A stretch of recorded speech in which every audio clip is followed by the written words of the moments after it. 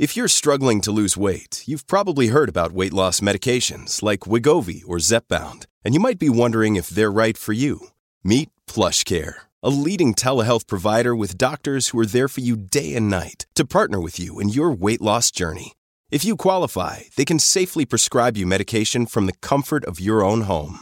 To get started, visit plushcare.com/weightloss. That's plushcare.com/weightloss. plushcare.com/weightloss. You're watching Global BC. This is Global News Hour at 6. Good evening and thanks for joining us. Premier David Eby is promising to find out why the man accused of stabbing 3 people in Vancouver's Chinatown was out in public, even though a review board knew he was a danger to the public. Global News has obtained a copy of the review board's report on Blair Donnelly, which shows, despite many red flags, he was released into the community anyway. Romina Dea is live with more on this explosive report. Romina? Chris, for 4 days now, we've been trying to get our hands on this report, but the BC Review Board was denying access to the public. As you mentioned, we obtained a copy, and it's stunning. In April of this year, the BC Review Board concluded Mr. Donnelly continues to meet the threshold of significant threat. So why, 5 months later, did Donnelly get released on a day pass? And who made that decision? The forensic hospital not commenting on camera. Neither is the review board. We're now learning the 64-year-old is bipolar, with psychotic symptoms when manic. He started having religious delusions in 1995. In 2006, he stabbed his 16-year-old daughter to death because God told him to, according to court records. Donnelly was found not criminally responsible. 3 years later, in 2009, he was released from the forensic hospital on a day pass. He consumed cocaine and suddenly stabbed a former patient at a friend's house. Fast forward to 2017, when Donnelly suddenly attacked a patient with a butter knife. Dr. Saini testified Mr. Donnelly presents a high risk of relapse, given his pattern of rapid decompensation and violence in the past. The accused has reoffended after long periods of remission between violent episodes and without any significant warning signs, which Dr. Saini described as being a unique feature of his mental illness. To me, it reads like a dire warning letter from medical professionals within the hospital to say this person, Donnelly, is a significant threat to public safety and should not have privileges that are out there. Donnelly told the board he visits friends, goes swimming, and to movies, plus uses an assessment tool twice a day to monitor his mood. But Mr. Donnelly acknowledged that when he is ill, he is unable to assess his mental state. The report also details concerns in relation to Donnelly's care while in transitional housing, including staffing shortages, insufficient training, high turnover, and emails being ignored by forensic hospital staff. What's really clear is that there's treatments that are happening and not happening without the doctors knowing that it's taking place. And yet the review board and this unnamed director decided to ignore that information. The board's conclusion, when ill, Mr. Donnelly has no insight into his deterioration. He requires significant supervision to ensure he does not cause further harm to the public. He continues to require the oversight of the review board. So where was that oversight? Many questions still remain. The most pressing, who released Donnelly and why, given the significant concerns for public safety outlined in this report. Back to you. Great stuff. Thanks very much. Romina Dea reporting live in Coquitlam. And Premier David Eby has also seen that BC Review Board report, but still has no answers himself as to why Donnelly was released on that day pass from Colony Farm. Speaking in Langley today, the Premier says he has hired former Abbotsford Police Chief Bob Rich to investigate the situation. Eby says Donnelly should never have been released, as he was a significant danger to the public. So I've asked former Police Chief Bob Rich to, on behalf of the province, get to the bottom of what happened here. We will ensure that Mr. Rich has access to all of the documents and individuals that he needs access to in order to be able to share details with British Columbians about how it could possibly be that this man was released into our communities without warning, unaccompanied, able to attend a major event and attack innocent people. Rich retired from Abbotsford Police back in 2018, where he had been chief for a decade. Police are investigating a double homicide in Chilliwack. Kamal Kuramali is live near the scene with more on what we're learning about the neighbor taken into custody. Kamal. Chris, we've been told that the neighbors have had an ongoing dispute for years. You can see the two homes behind yellow police tape this evening. You can see the two homes behind me here. The man who was arrested, his home is the white home with the black roof and the green Ford truck. And then just behind that, the home behind the bushes, that home belonging to the deceased couple. Residents in this community are shocked. Oh, crazy. Yeah, it's just absolutely crazy. I like, what? Here? No. Yeah, and now I'm concerned for her because now she's on her own, and now I'm telling you got to lock your doors every day. Police were called to Chilliwack Lake Road, to an area south of the main city called Baker Trails, the mobile home community here called Baker Trails Village. The reports of shots fired came in just before 8 p.m. Wednesday night. Two people, a man and a woman, were found dead inside of their home. Officers then identified and arrested a suspect. The Integrated Homicide Investigation Team says the victims and suspect were known to each other. Meanwhile, multiple residents have told Global News it was the victim's neighbor, an elderly man roughly in his 70s, who was arrested. He allegedly had been having arguments with the couple living next door, also roughly in their 50s, over their dog. Well, I'm shocked. I've never heard of any altercations from the people. I know them all, and they're very friendly, nice people. They've lived here a long time. You know, the guy that did the shooting was very anti-social. He didn't like people and he didn't like dogs. Meanwhile, people who identified themselves as family members of the victims, including one man who said he was the couple's son, were here for hours, grieving, crying openly, but did not want to speak to media. Meanwhile, IHIT has not yet identified the victims or suspect's name as of now, although they have said that they are sending out a press release hopefully later this evening. Back over to you. Thanks very much, Kamal. Kamal Kuramali in Chilliwack tonight. A male youth has been arrested and charged in connection to a disturbing assault against a Sikh high school student in Kelowna. The altercation began on a BC Transit bus and then moved to a bus stop after the victim and two others were kicked off the vehicle. Police say bear spray was used against the 17-year-old Sikh student. On Wednesday, the suspect turned himself in. This is the third time this year someone has been assaulted at a bus stop in Kelowna's Rutland area, and the second incident involving a Sikh student. As a community, we're very saddened, we're shocked, we're very disturbed.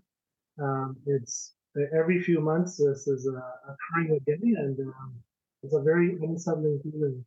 This particular episode is very isolated. We have everybody that was involved identified, and again, there's no risk to the public. You're safe on these buses, you're safe at the bus stops, the police are out, and we are working to make this a better place.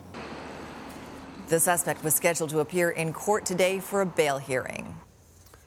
Well, disturbing new details were revealed in court today at the sentencing hearing for a young man who has pleaded guilty in the death of 14-year-old Carson Cremeni. Carson's family delivered emotional victim impact statements, as Janet Brown reports.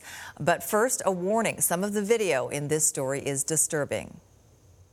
It was horrible. It was horrible. Still haunts me. 4 years after the death of 14-year-old Carson Cremeni, the emotions are still raw. Life without him it's hard to even find meaning for it, you know? Carson died after an apparent overdose at the Walnut Grove Skate Park in Langley in August of 2019. His grandfather finding him helpless and alone. He was conscious, but barely. Breathing, but barely. Struggling. court heard Carson had ingested a massive amount of MDMA, a drug commonly known as ecstasy. He was with a group of older teens at the time. What did you say your name was? And his final moments were recorded and shared on social media. Carson thought these boys were his friends. They really weren't his friends. In May this year, a young adult turned themselves into police and later pleaded guilty, described in court as a sophisticated drug dealer. Now the sentencing hearing is underway. There were 5 victim impact statements read in court, one of them in person by Aaron Kremeni, the father of Carson. And many sat in the courtroom in tears as they quietly listened. Being in the hospital with my son lying on a gurney, holding his hand, being told by the doctors that there was nothing left for them to do to help him and that he was gone. Just remembering crying, begging, pleading with the doctors to please save him. The Crown and defense are both asking for 3 years of custody and a supervision order. But defense wants 12 to 18 months in jail, while the Crown wants 2 years. It's good to finally get some justice, but at the same time, it seems underwhelming. The sentencing hearing continues Friday. Janet Brown, Global News. An update now on a story we brought you last month. More than half of the police files from a recent VPD shoplifting crackdown have yet to result in charges. As Kristen Robinson reports, the BC Prosecution Service says that's because many of the files were never sent to Crown for charge assessment. The Project Barcode shoplifting crackdown netted 217 arrests over 24 days in February and March, including this suspect nabbed on Granville near West Georgia. Right now you're under arrest for theft under $5,000. The VPD says 278 criminal charges were recommended to Crown Counsel. 5 months later, we asked the BC Prosecution Service how many of those charges were approved. They asked for police file numbers. We provided 276 and were advised, given the large number of files, the BCPS will not be providing the information requested. You can, however, locate the information you seek using the court services online or CSO. So let's search. Under the open and transparent system, lawyers Robin and Ravi Hira say the public can check whether or not charges have been laid by name or police file number. If you run a police file number and nothing happens, there is no name, there's nothing, that is a strong indication that no charges have been laid on that police file. Global News ran the 276 VPD files for Project Barcode. No charges showed on 56% of them. The BCPS says that's because it only received 143 of the 276 files the VPD sent us. Of the files it did receive, 83% resulted in charges. The VPD says the files Crown received represented 234 charge recommendations, while reports to Crown Counsel were not completed on 33 other files representing 44 charge recommendations, for various reasons including departmental discretion, insufficient evidence, or uncooperative witnesses.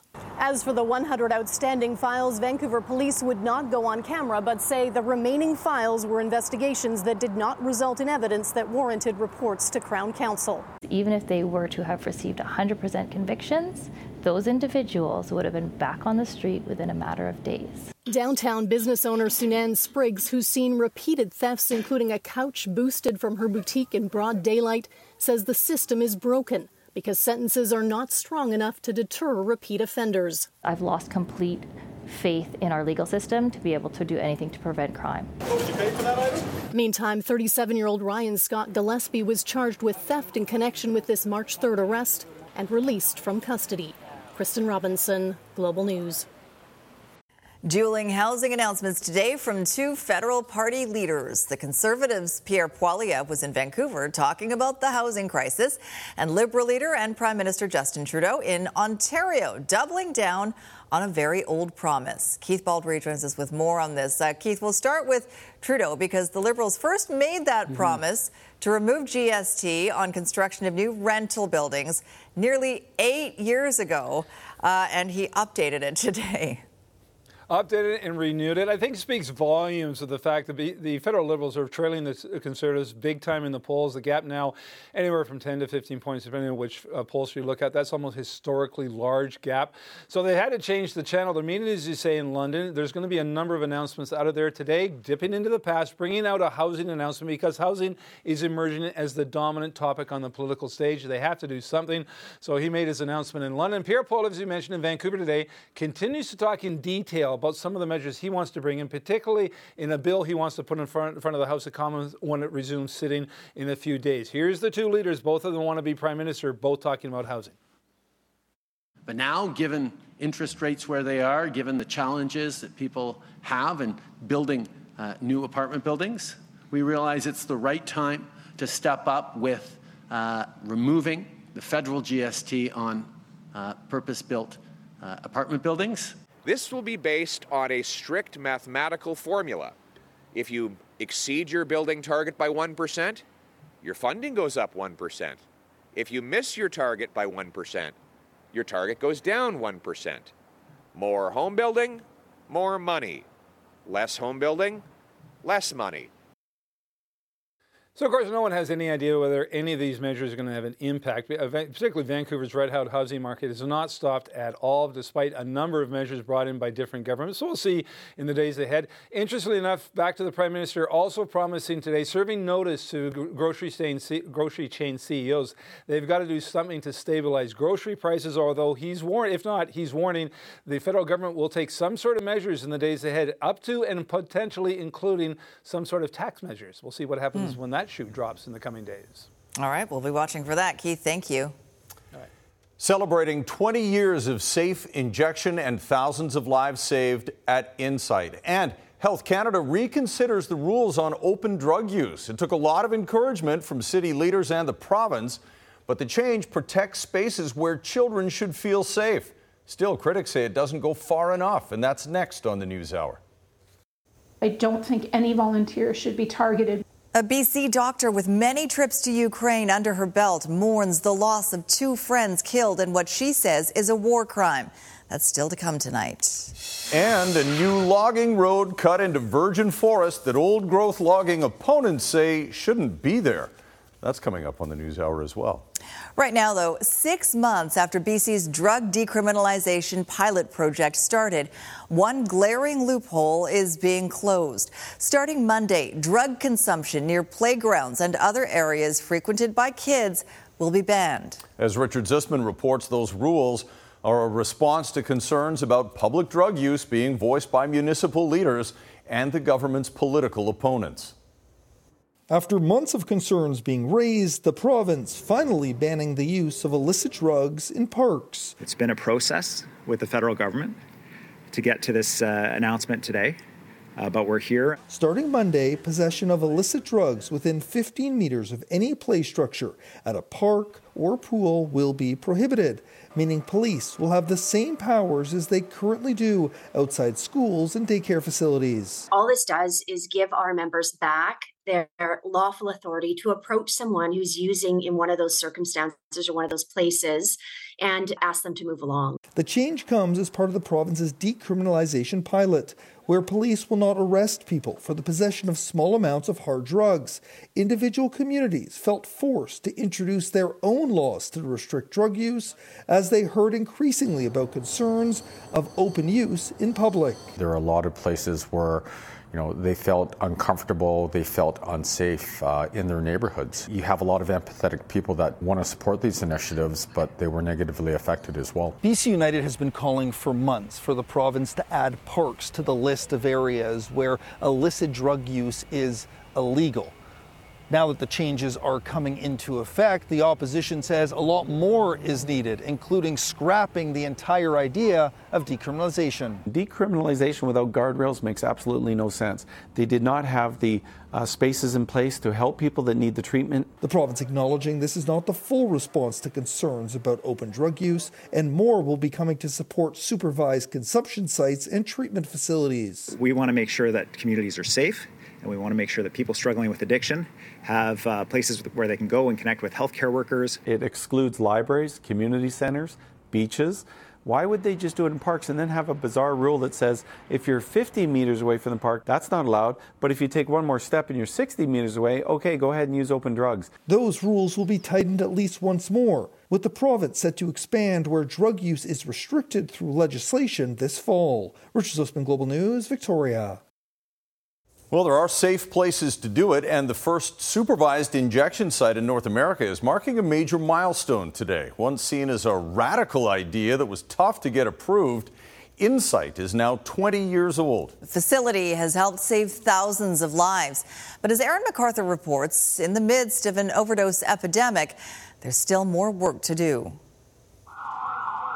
Staring down twin health crises of overdose and HIV, drug users and health professionals proposed a radical idea. A supervised injection site, Insight, has saved tens of thousands of lives. Insight was founded by visionaries and pioneers who put themselves on the line in order to help the downtown community. The injection room at Insight has seen more than 3 million visits.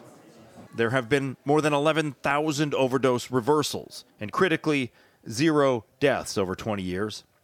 Guy Felicella owes his life to this room. My kids wouldn't be alive without this facility. I wouldn't have over a decade of sobriety without this facility. My life wouldn't be what I do today without this facility. Within just a few years of opening, HIV and hepatitis C rates had plummeted in Vancouver. Overdose deaths fell sharply and remained stable for more than a decade. Insight and other overdose prevention sites now unable to make a dent in the current opioid crisis, where 6 people in BC die every day. Advocates for safe consumption now pushing for safer supply, and in many cases being met with similar resistance from government and the public. Clearly, all roads point in the same direction, which is prescribed safer supply. According to medical professionals, drug user habits have changed in recent years. More people smoke fentanyl now. But so far, finding spaces for users to inhale has been challenging. The services offered need to adapt. This is a place of innovation at its beginnings. It continues to be a place of innovation. It continues to be important for the people who use it. A Supreme Court decision in 2011 ensures Insight will continue to operate. But other overdose prevention sites have been closed, partly to community backlash. 20 years later, still a long way to go for acceptance and destigmatization of the drug crisis. Aaron MacArthur, Global News. Just ahead, Tofino catches a break. Oh yeah, the crews work some magic. How conservation and clever engineering prevented a major water shortage. And a first look at some of the devastation in West Kelowna and the properties no one could save from wildfire. Traffic is starting to lighten up across the Port Mann Bridge and through the valley and through Vancouver and Coquitlam. Now, in Burnaby, the lake stretch is a little bit slow go. From an earlier incident, a truck hit the Willingdon underpass or overpass, not the under part of it, but one of the pillars, and so that caused quite the backlog. We are starting to see that start to lift up now. How low can they go? At Buy Low Foods, they can go way low. Get incredible savings on great products with the lowest buy, only at Buy Low Foods. In the Global Traffic Center, I'm Brad Russell.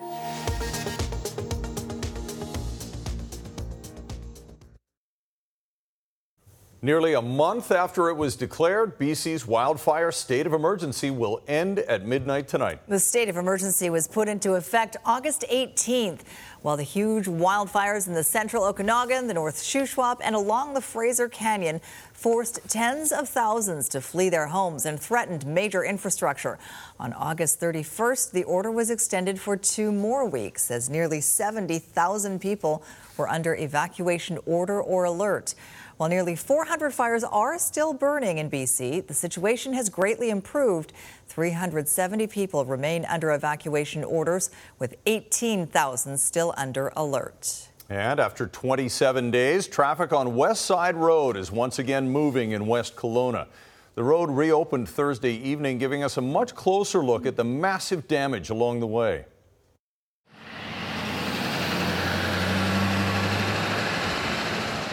For nearly 20 kilometers along West Side Road, there are homes and outbuildings burned to the ground.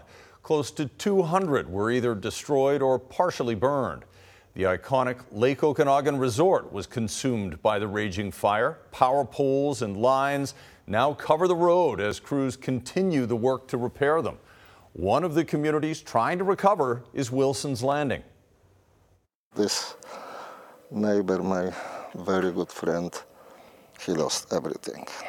Firefighter, I understand. Firefighter, yeah. He was busy protecting other people's homes and he lost his own. Well, you know, 24 firefighters lives in this area and 14 of them lost their houses. So devastating. Very, very devastating.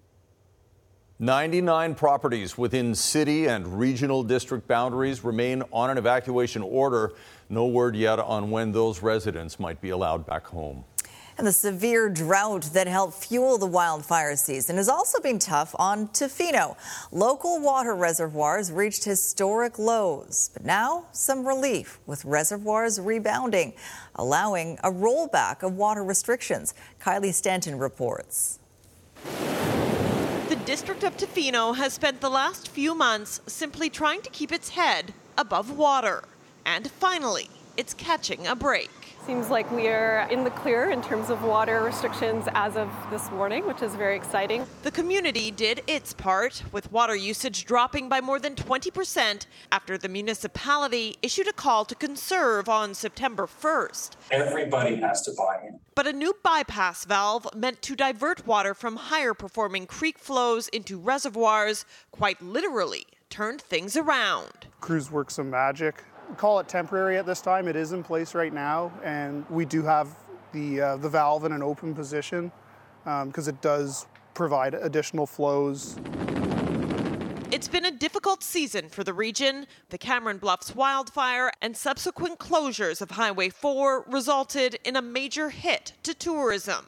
And while that helped reduce water usage, it simply wasn't enough, only adding to the pressure. There was so many conversations happening in the background. All of the messaging that maybe seemed extreme or that there was a situation to be worried about was trying to be proactive and making sure that we were getting out ahead. Tofino's water infrastructure was designed decades ago to meet the needs of a much smaller resident and visitor population. But in recent years, challenges like increased demand and longer, drier summers have pushed the system to its limits, requiring conservation measures. Under Stage 3 that went into effect on July 10th, all outdoor use of water was prohibited. With Stage 2, that remains in effect, except for watering of food plants by hand every other day during specified hours. But the district is quick to warn it's still in deep, and the work needs to continue as they wait for the rain. So we're very excited and looking forward to the fall ahead. Kylie Stanton, Global News. Coming up, an attack in Ukraine hits home. A Cranbrook doctor who spent a lot of time on the front line there, heartbroken by the loss of a fellow Canadian who only went to help. Plus, I'm planning on one day is ditching this whole thing so the water doesn't run down the trail. The trail builder from Burnaby. How 83-year-old Peter Moran has become a North Shore mountain biking legend later.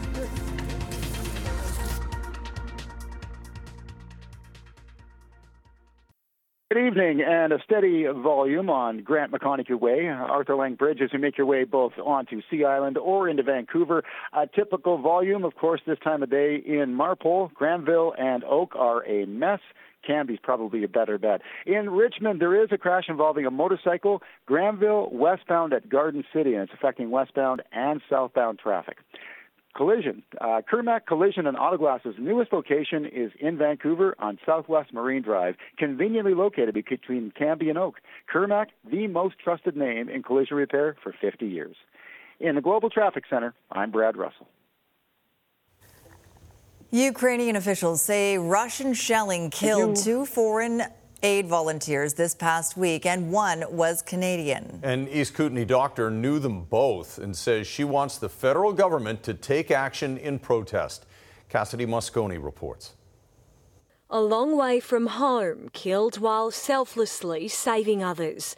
Canadian handyman Anthony Einat, the tragic victim of what Ukrainian authorities are calling a targeted Russian attack that also claimed the life of Spanish aid worker Emma Igual and seriously injured 2 more foreign volunteers. Ударили по машині волонтерів. Пряме влучання. З ПТРК. The deaths and the injuries are cause unimaginable pain and grief. Sorry. The attack personal for Cranbrook doctor Tracy Parnell. He always had a grin on his face. He was always laid back, always willing to do whatever it took to get the job done. The emergency physician worked side by side with Anthony and Emma. She's travelled to war-torn Ukraine 6 times since the war began. They're there to help people, but to go there and then be deliberately targeted because of that is criminal. Spanish government officials have sent letters to both the International Criminal Court and Ukraine to investigate Emma's death as a crime. Dr. Parnell is pleading with Canada to do the same for Anthony. What does our government plan to do to ensure that so many of my colleagues from Canada who are volunteering there are at least protected from deliberately being targeted for helping? Global Affairs Canada wouldn't call out Anthony's death as a war crime today. Instead, told Global News, it's aware of the death of a Canadian citizen in Ukraine. A spokesperson saying, our hearts are with their family and loved ones, and Canadian officials are in contact with local authorities.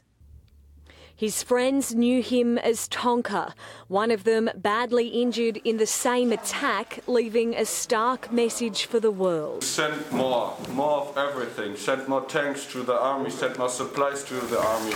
Share videos out of this war. This war is not over. It's far from over. Cruel realities from the front line. Cassidy Moscone, Global News. Just ahead, a promise of protection for old-growth forests.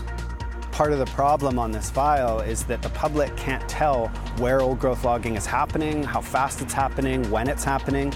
3 years after a review offered 14 recommendations, you might be surprised to know how many have actually been implemented.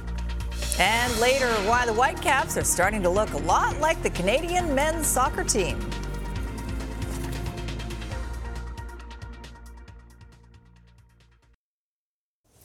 A coalition of First Nations and environmental groups is accusing the NDP government of breaking its promise to protect old-growth forests. As Paul Johnson reports, they say not only has the government failed to act, in some cases it appears to be full speed ahead for logging companies. This is video shot by conservationist Torrance Cost recently on Vancouver Island. A new logging road being cut into virgin forest, a common enough sight there.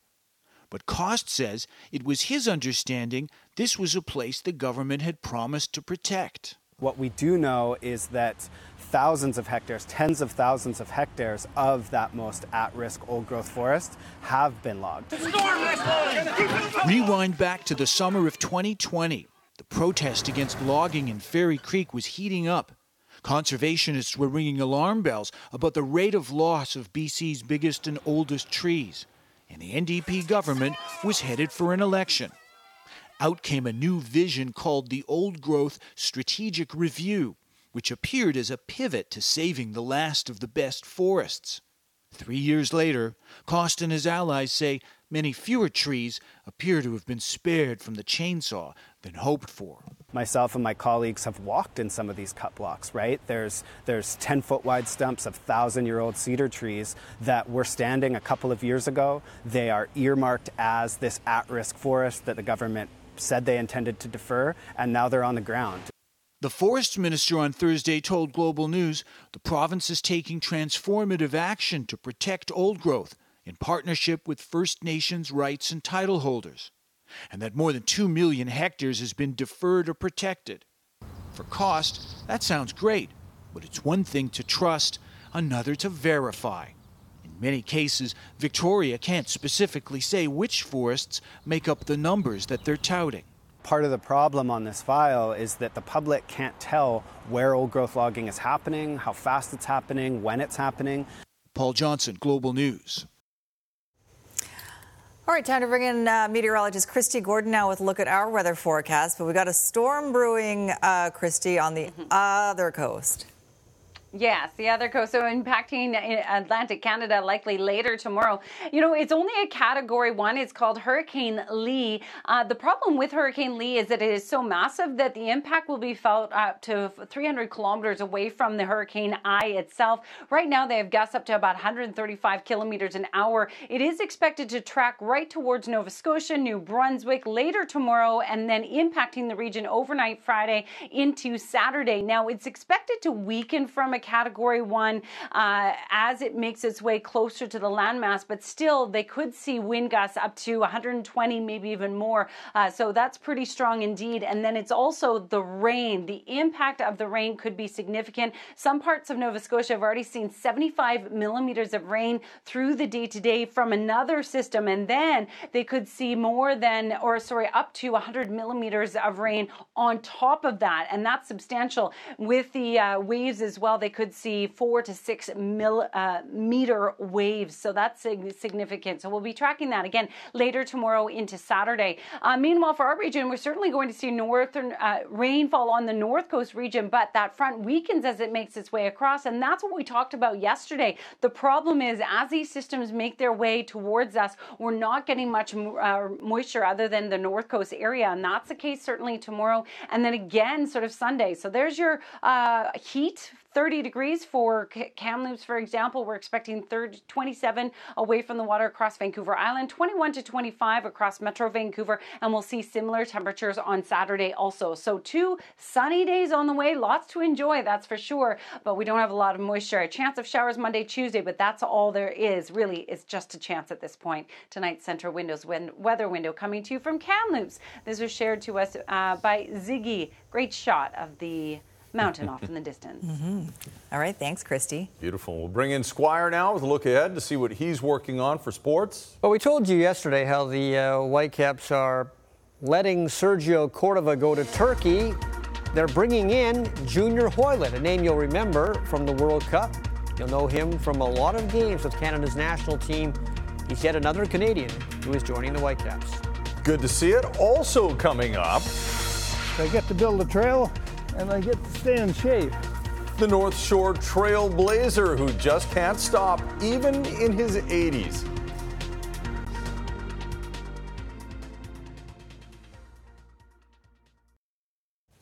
Best sportscaster in the known universe, ready to go. We were talking about Star Wars and Star Trek, I see in the break. That's the tie-in. Yeah, all right. It works. I was a huge sportscaster on Mandalore. There you I go. have There's no a doubt. There's a Star Wars reference. Okay.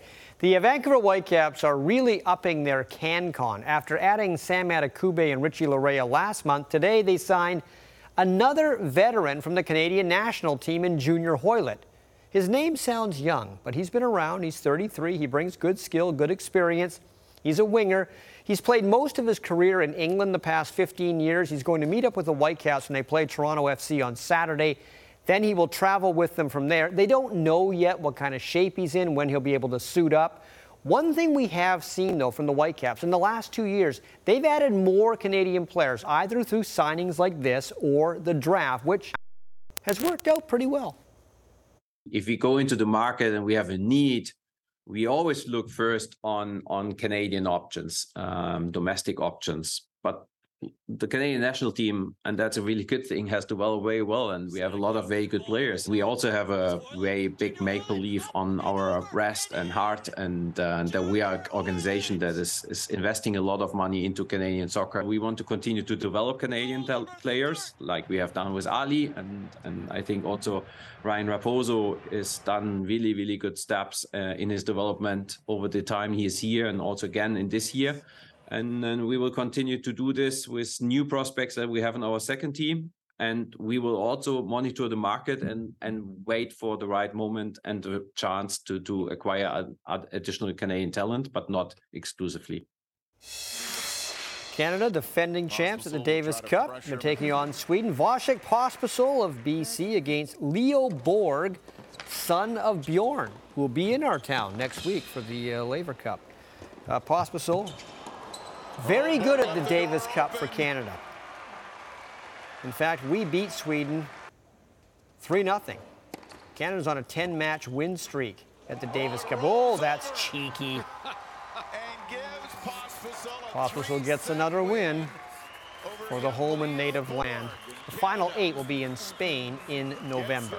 So last night at Queen's Park Arena, the Mann Cup came to an end. Six Nations, as expected, beat the New Westminster Salmon Bellies. But this was actually a close series, even though it ended in only 5 games. But as we told you last week, for whatever reason, the Eastern teams have just dominated the Mann Cup for the last decade and a half. This century, it's been pretty much all about the Eastern teams. So Six Nations, the Chiefs win it in 5 games, but great crowds every night at Queen's Park Arena as the lacrosse fans got to see the best this year. Oh, speaking of playoffs and things like that, the Vancouver Canadians lost last night. Game 3 against Everett is tomorrow. Game 4 will happen for sure on Saturday. Right now, the series is tied 1-1. It's a best of 5. If they need number 5, it'll be on Sunday at Nat Bailey. All right. Thanks very much, Squire. Up next, the Burnaby octogenarian who helped make the North Shore a mecca for mountain bikers. This is BC is brought to you by Johnston Meyer Insurance Agencies Group. 50 years of trust in your community.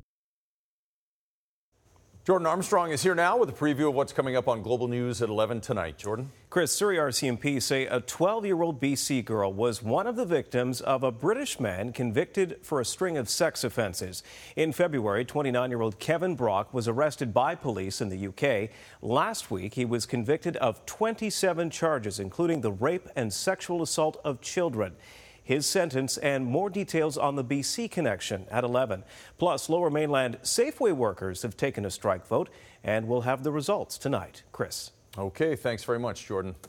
Well, if you ever hit the mountain bike trails on the North Shore, you can thank local legend Peter Morin for a smoother ride. Morin goes out almost every day grooming and prepping the trails and has a big fan base for his decades of work. And did we mention he's 83 years old?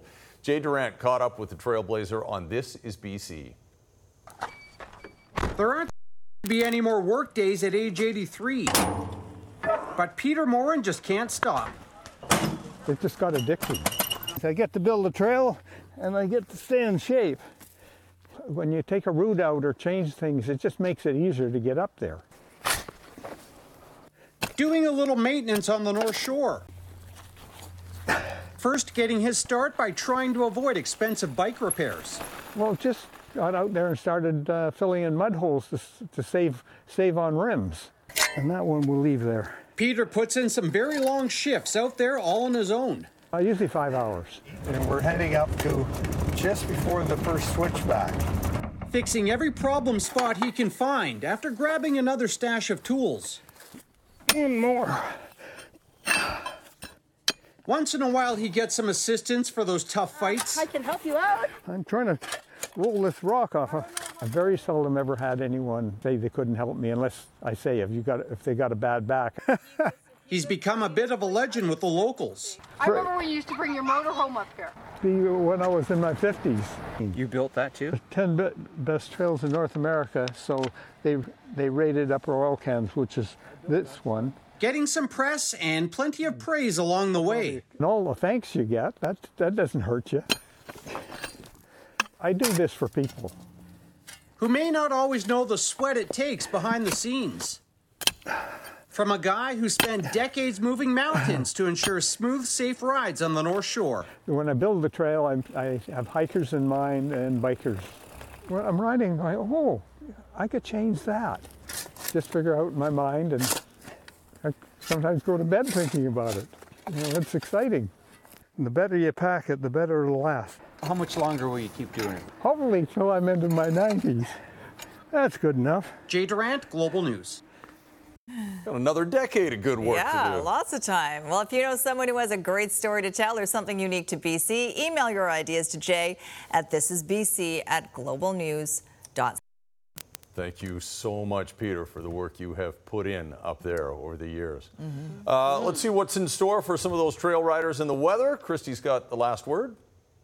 No mud in store for all the riders out there. It should be dry and, yes, warm for the next 2 days. We'll see a chance of showers on Monday and Tuesday. It really is just that, a chance at this point. In the meantime, we're looking at, yet again, dry conditions and above seasonal values over the next few days. Don't they like a little bit Enjoy. of mud? Yeah, a little bit of mud is good. Then a little fun. You have some proof that you were in the that you were up there. Totally. All right, thanks very much, Christy. The sweat is another way to prove. Yeah, that's true. That is true. Thanks very much, everybody. Have a great night. Good night, all.